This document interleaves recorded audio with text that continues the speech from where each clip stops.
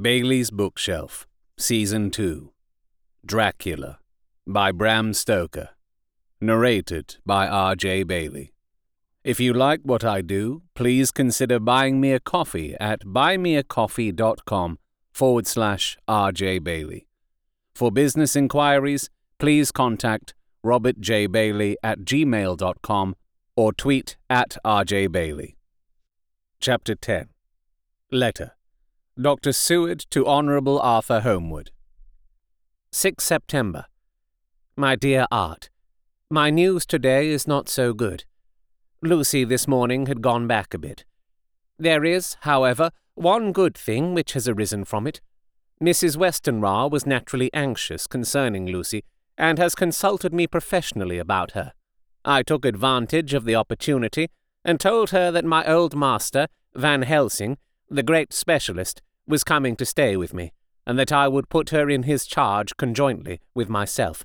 So now we can come and go without alarming her unduly, for a shock to her would mean sudden death, and this, in Lucy's weak condition, might be disastrous to her.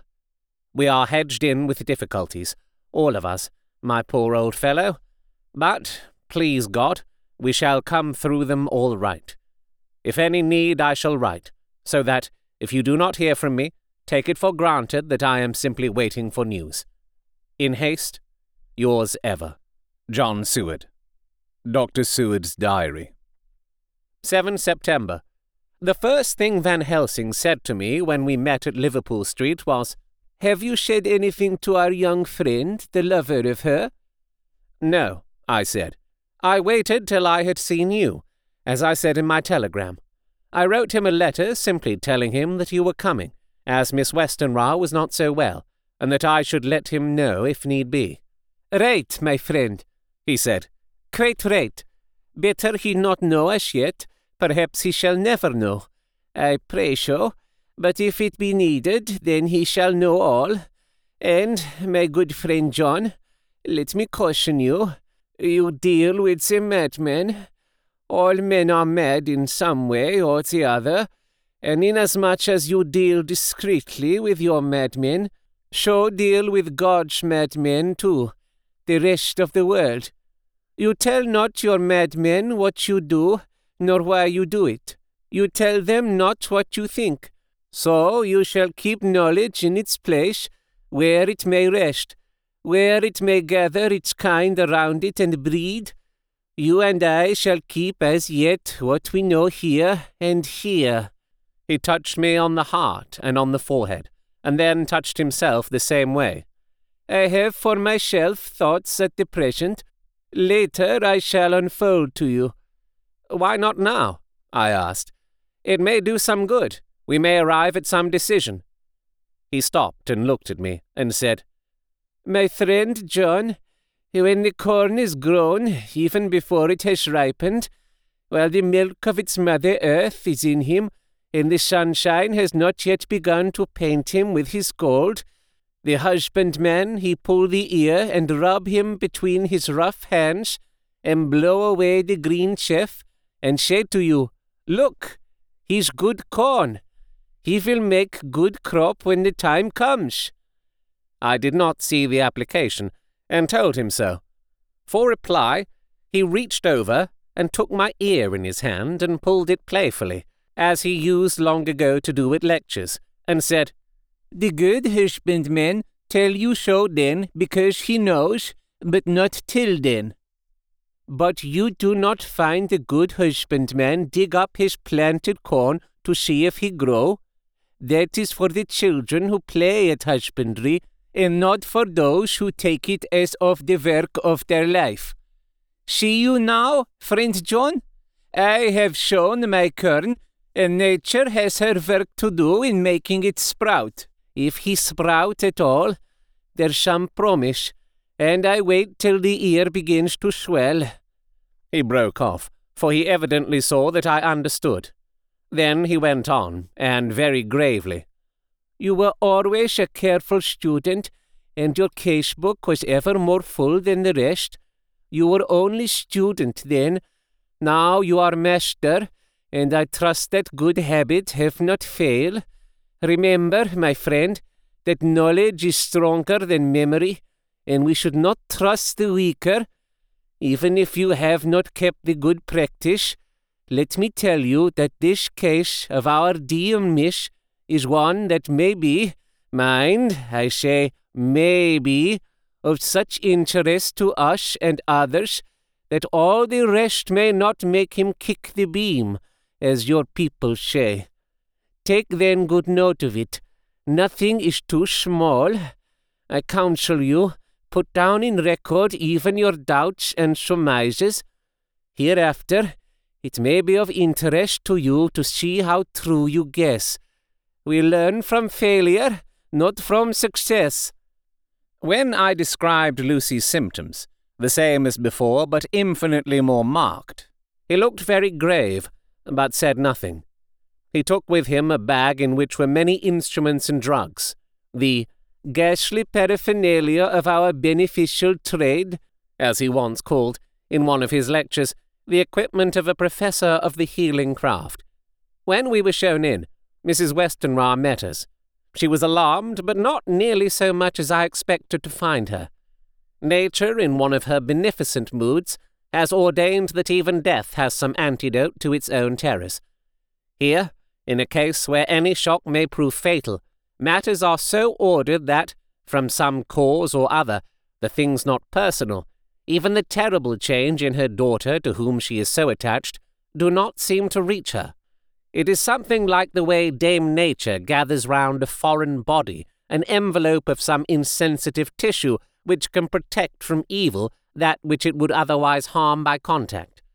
If this be an ordered selfishness, then we should pause before we condemn anyone for the vice of egoism, for there may be deeper root for its causes than we have knowledge of.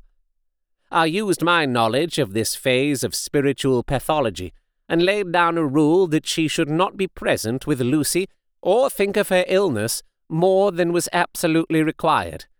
She assented readily, so readily that I saw again the hand of nature fighting for life. Van Helsing and I were shown up to Lucy's room. If I was shocked when I saw her yesterday, I was horrified when I saw her today. She was ghastly, chalkily pale. The red seemed to have gone even from her lips and gums, and the bones of her face stood out prominently. Her breathing was painful to see or hear. Van Helsing's face grew set as marble, and his eyebrows converged till they almost touched over his nose. Lucy lay motionless, and did not seem to have strength to speak, so for a while we were all silent. Then Van Helsing beckoned to me, and we went gently out of the room. The instant we had closed the door, he stepped quickly along the passage to the next door, which was open. Then he pulled me quickly in with him and closed the door. "My God," he said, "this is dreadful. There is no time to be lost. She will die for sheer want of blood to keep the heart's action as it should be. There must be transfusion of blood at once. Is it you or me?" "I am the younger and stronger, Professor. It must be me." "Then get ready at once. I will bring up my bag. I am prepared." I went downstairs with him, and as we were going, there was a knock at the hall door. When we reached the hall, the maid had just opened the door, and Arthur was stepping quickly in. He rushed up to me, saying in an eager whisper, "Jack, I was so anxious. I read between the lines of your letter, and have been in agony. The dad was better, so I ran down here to see for myself. Is not that gentleman Dr. Van Helsing? I am so thankful to you, sir, for coming." When first the professor's eye had lit upon him, he had been angry at his interruption at such a time. But now, as he took in his stalwart proportions and recognized the strong young manhood which seemed to emanate from him, his eyes gleamed. Without a pause, he said to him gravely as he held out his hand, "Sir, you have come in time. You are the lover of our dear Miss. She is bad, very, very bad. Nay, my child, do not go like that." For he suddenly grew pale and sat down in a chair almost fainting. "You are to help her. You can do more than any that live, and your courage is your best help." "What can I do?" asked Arthur hoarsely. "Tell me, and I shall do it. My life is hers, and I would give the last drop of blood in my body for her." The professor has a strongly humorous side, and I could from old knowledge detect a trace of its origin in his answer. "My young sir, do not ask so much as that. Not the last. What shall I do?" There was fire in his eyes, and his open nostril quivered with intent. Van Helsing slapped him on the shoulder. "Come," he said. "You are a man, and it is a man we want. You are better than me, better than my friend John." Arthur looked bewildered, and the professor went on by explaining in a kindly way. "Young Mish is bad, very bad. She wants blood, and blood she must have or die. My friend John and I have consulted, and we are about to perform what we call transfusion of blood, to transfer from full veins of one to the empty veins which pine for him. John was to give his blood, as he is the more young and strong than me." Here Arthur took my hand and wrung it hard in silence. "But now you are here, you are more good than us, old or young, who toil much in the world of thought. Our nerves are not so calm, and our blood not so bright than yours." Arthur turned to him and said, "If you only knew how gladly I would die for her, you would understand." He stopped with a sort of choke in his voice. "Good boy," said Van Helsing. "In the not so far off, you will be happy that you have done all for her you love. Come now, be silent. You shall kiss her once before it is done, but then you must go, and you must leave at my sign. Say no word to Madame. You know how it is with her. There must be no shock. Any knowledge of this would be one. Come." We all went up to Lucy's room. Arthur, by direction, remained outside. Lucy turned her head and looked at us, but said nothing. She was not asleep, but she was simply too weak to make the effort. Her eyes spoke to us, that was all. Van Helsing took some things from his bag and laid them on a little table out of sight. Then he mixed a narcotic, and coming over to the bed, said cheerily, "Now, little miss, here is your medicine. Drink it off like a good child. See, I lift you so that to swallow is easy. Yes." She had made the effort with success. It astonished me how long the drug took to act. This, in fact, marked the extent of her weakness. The time seemed endless until sleep began to flicker in her eyelids. At last, however, the narcotic began to manifest its potency, and she fell into a deep sleep. When the professor was satisfied, he called Arthur into the room and bade him strip off his coat. Then he added, "You may take that one little kiss whilst I bring over the table. Friend John, help to me." So neither of us looked whilst he bent over her. Van Helsing, turning to me, said, "He is so young and strong, and of blood so pure that we need not defibrillate it." Then, with swiftness, but with absolute method, Van Helsing performed the operation. As the transfusion went on, something like life seemed to come back to poor Lucy's cheeks, and through Arthur's growing pallor, the joy of his face seemed absolutely to shine. After a bit I began to grow anxious, for the loss of blood was telling on Arthur, strong man as he was. It gave me an idea of what a terrible strain Lucy's system must have undergone, that what weakened Arthur only partially restored her. But the professor's face was set, and he stood, watch in hand, and with his eyes fixed now on the patient and now on Arthur. I could hear my own heart beat. Presently, he said in a soft voice, "Do not stir an instant. It is enough. You attend him. I will look to her." When all was over, I could see how much Arthur was weakened. I dressed the wound and took his arm to bring him away, when Van Helsing spoke without turning round. The man seems to have eyes in the back of his head. "The brave lover, I think, deserve another kiss, which he shall have presently." And as he had now finished his operation, he adjusted the pillow to the patient's head. As he did so, the narrow black velvet band which she seems always to wear around her throat, buckled with an old diamond buckle which her lover had given her, was dragged a little up, and showed a red mark on her throat. Arthur did not notice it, but I could hear the deep hiss of indrawn breath, which is one of Van Helsing's ways of betraying emotion. He said nothing at the moment, but turned to me, saying, "Now take down our brave young lover, give him of the port wine, and let him lie down a while. He must then go home and rest, sleep much and eat much. There he may be recruited of what he has so given to his love. He must not stay here. Hold, a moment. I may take it, sir, that you are anxious of result. Then bring it with you that in all ways the operation is successful. You have saved her life this time, and you can go home and rest easy in mind that all that can be is. I shall tell her all when she is well. She shall love you none the less for what you have done. Goodbye." When Arthur had gone, I went back to the room. Lucy was sleeping gently, but her breathing was stronger.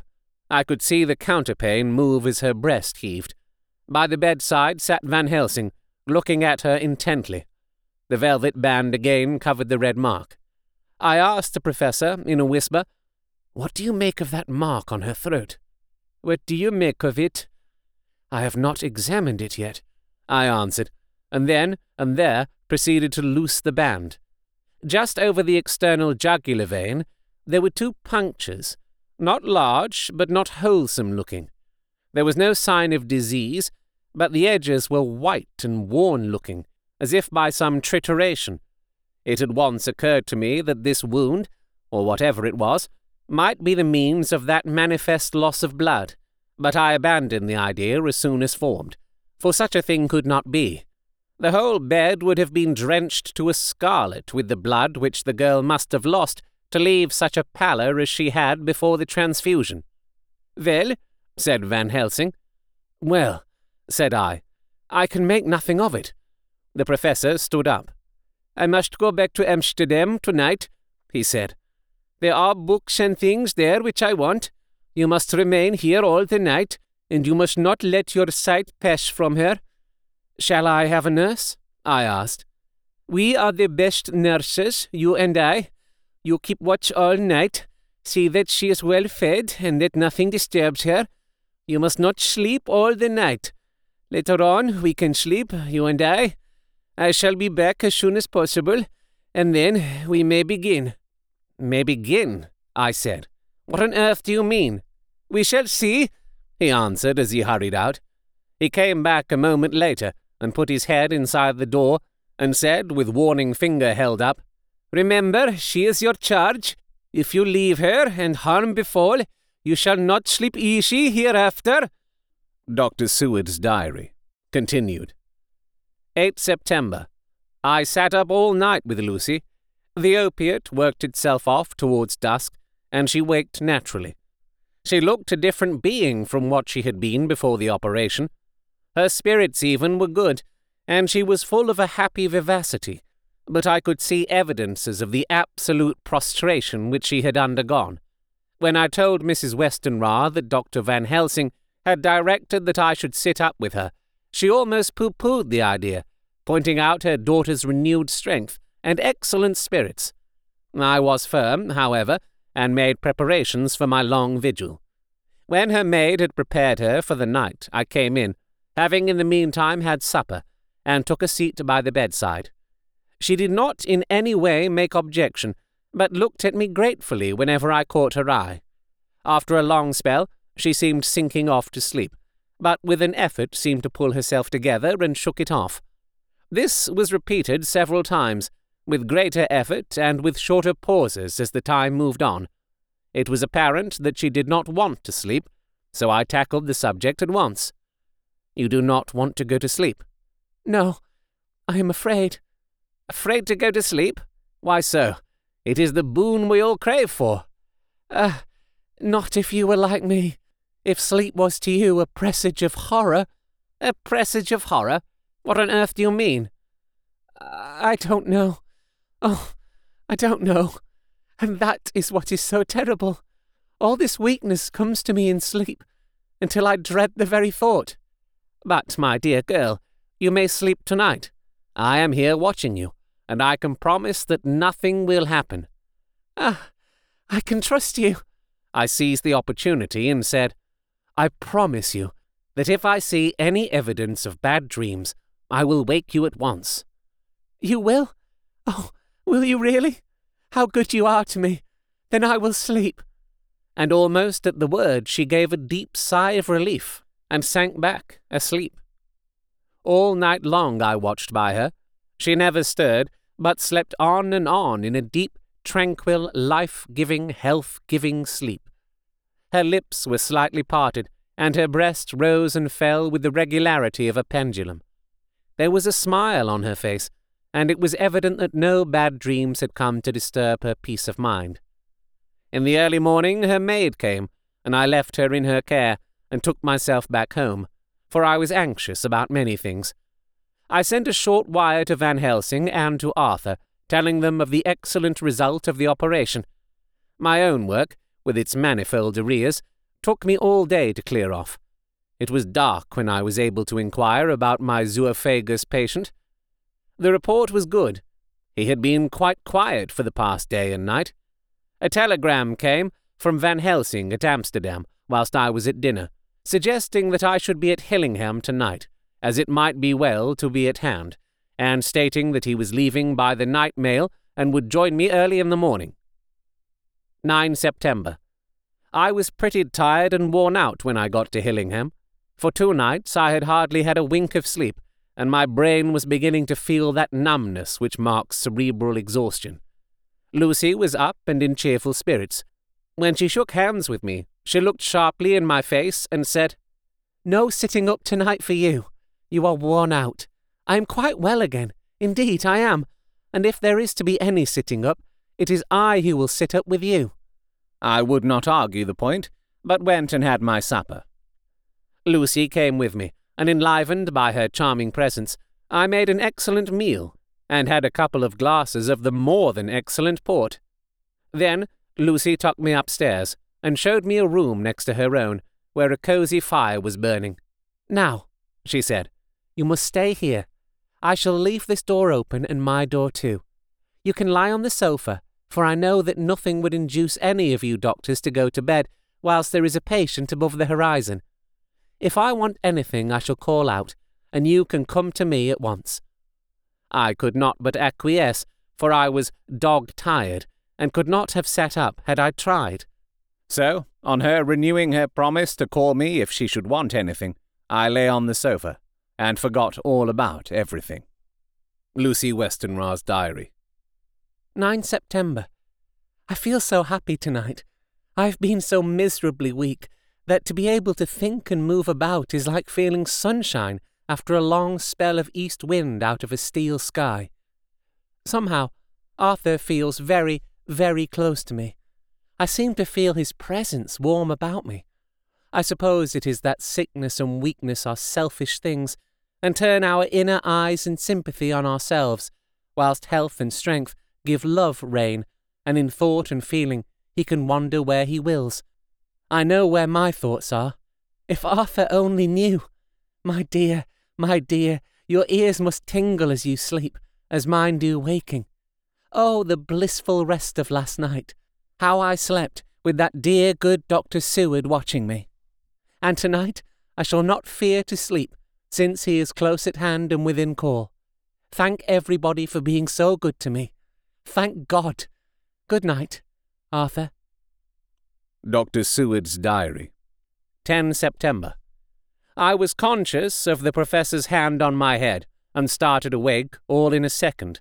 That is one of the things that we learn in an asylum at any rate. "And how is our patient?" "Well, when I left her, or rather, when she left me," I answered. "Come, let us see," he said, and together we went into the room. The blind was down, and I went over to raise it gently, whilst Van Helsing stepped, with his soft, cat-like tread, over to the bed. As I raised the blind and the morning sunlight flooded the room, I heard the professor's low hiss of inspiration, and knowing its rarity, a deadly fear shot through my heart.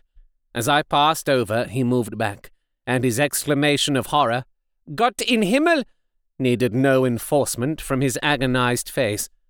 He raised his hand and pointed to the bed, and his iron face was drawn and ashen white. I felt my knees begin to tremble. There, on the bed, seemingly in a swoon, lay poor Lucy, more horribly white and wan-looking than ever. Even the lips were white, and the gums seemed to have shrunken back from the teeth, as we sometimes see in a corpse after a prolonged illness.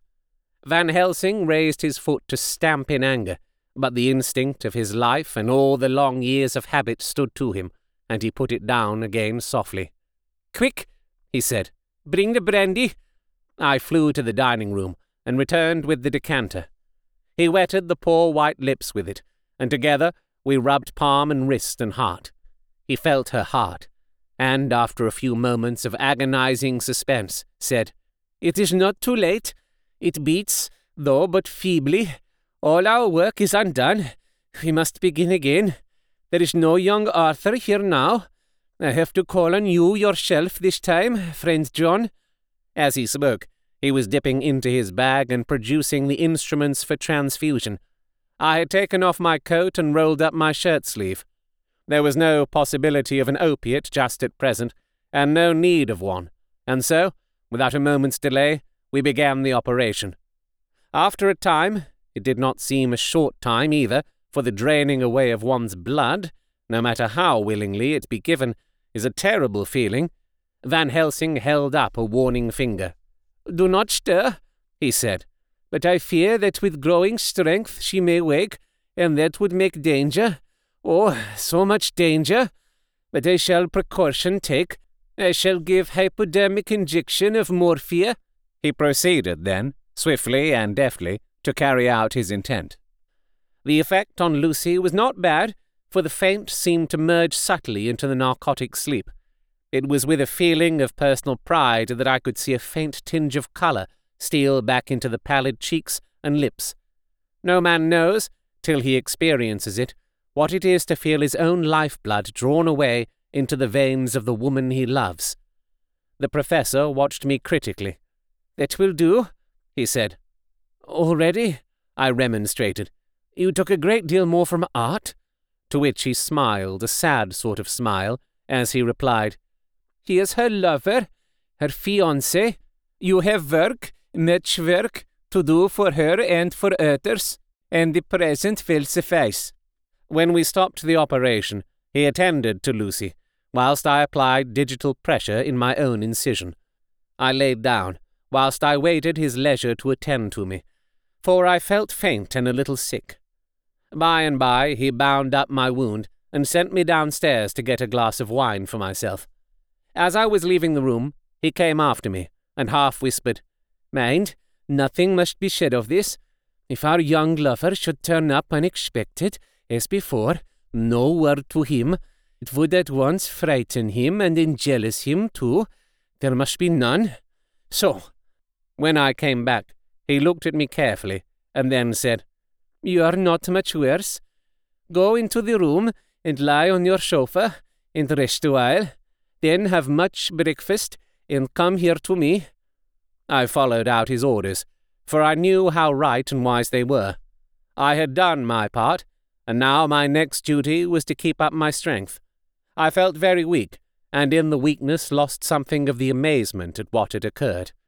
I fell asleep on the sofa, however, wondering over and over again how Lucy had made such a retrograde movement, and how she could have been drained of so much blood with no sign anywhere to show for it. I think I must have continued my wonder in my dreams, for, sleeping and waking, my thoughts always came back to the little punctures in her throat, and the ragged, exhausted appearance of their edges, tiny though they were. Lucy slept well into the day, and when she woke she was fairly well and strong, though not so much so as the day before. When Van Helsing had seen her, he went out for a walk, leaving me in charge, with strict injunctions that I was not to leave her for a moment. I could hear his voice in the hall, asking the way to the nearest telegraph office. Lucy chatted with me freely, and seemed quite unconscious that anything had happened. I tried to keep her amused and interested. When her mother came up to see her, she did not seem to notice any change whatever, but said to me, gratefully, "We owe you so much, Dr. Seward, for all you have done. But you really must now take care not to overwork yourself. You are looking pale yourself. You want a wife to nurse and look after you a bit. That you do." As she spoke, Lucy turned crimson, though it was only momentarily, for her poor wasted veins could not stand for long such an unwanted drain to the head. The reaction came in excessive pallor as she turned imploring eyes on me. I smiled and nodded, and laid my finger on my lips. With a sigh, she sank back amid her pillows. Van Helsing returned in a couple of hours, and presently said to me, "Now you go home, and eat much and drink enough. Make yourself strong. I stay here tonight, and I shall sit up with little Miss myself.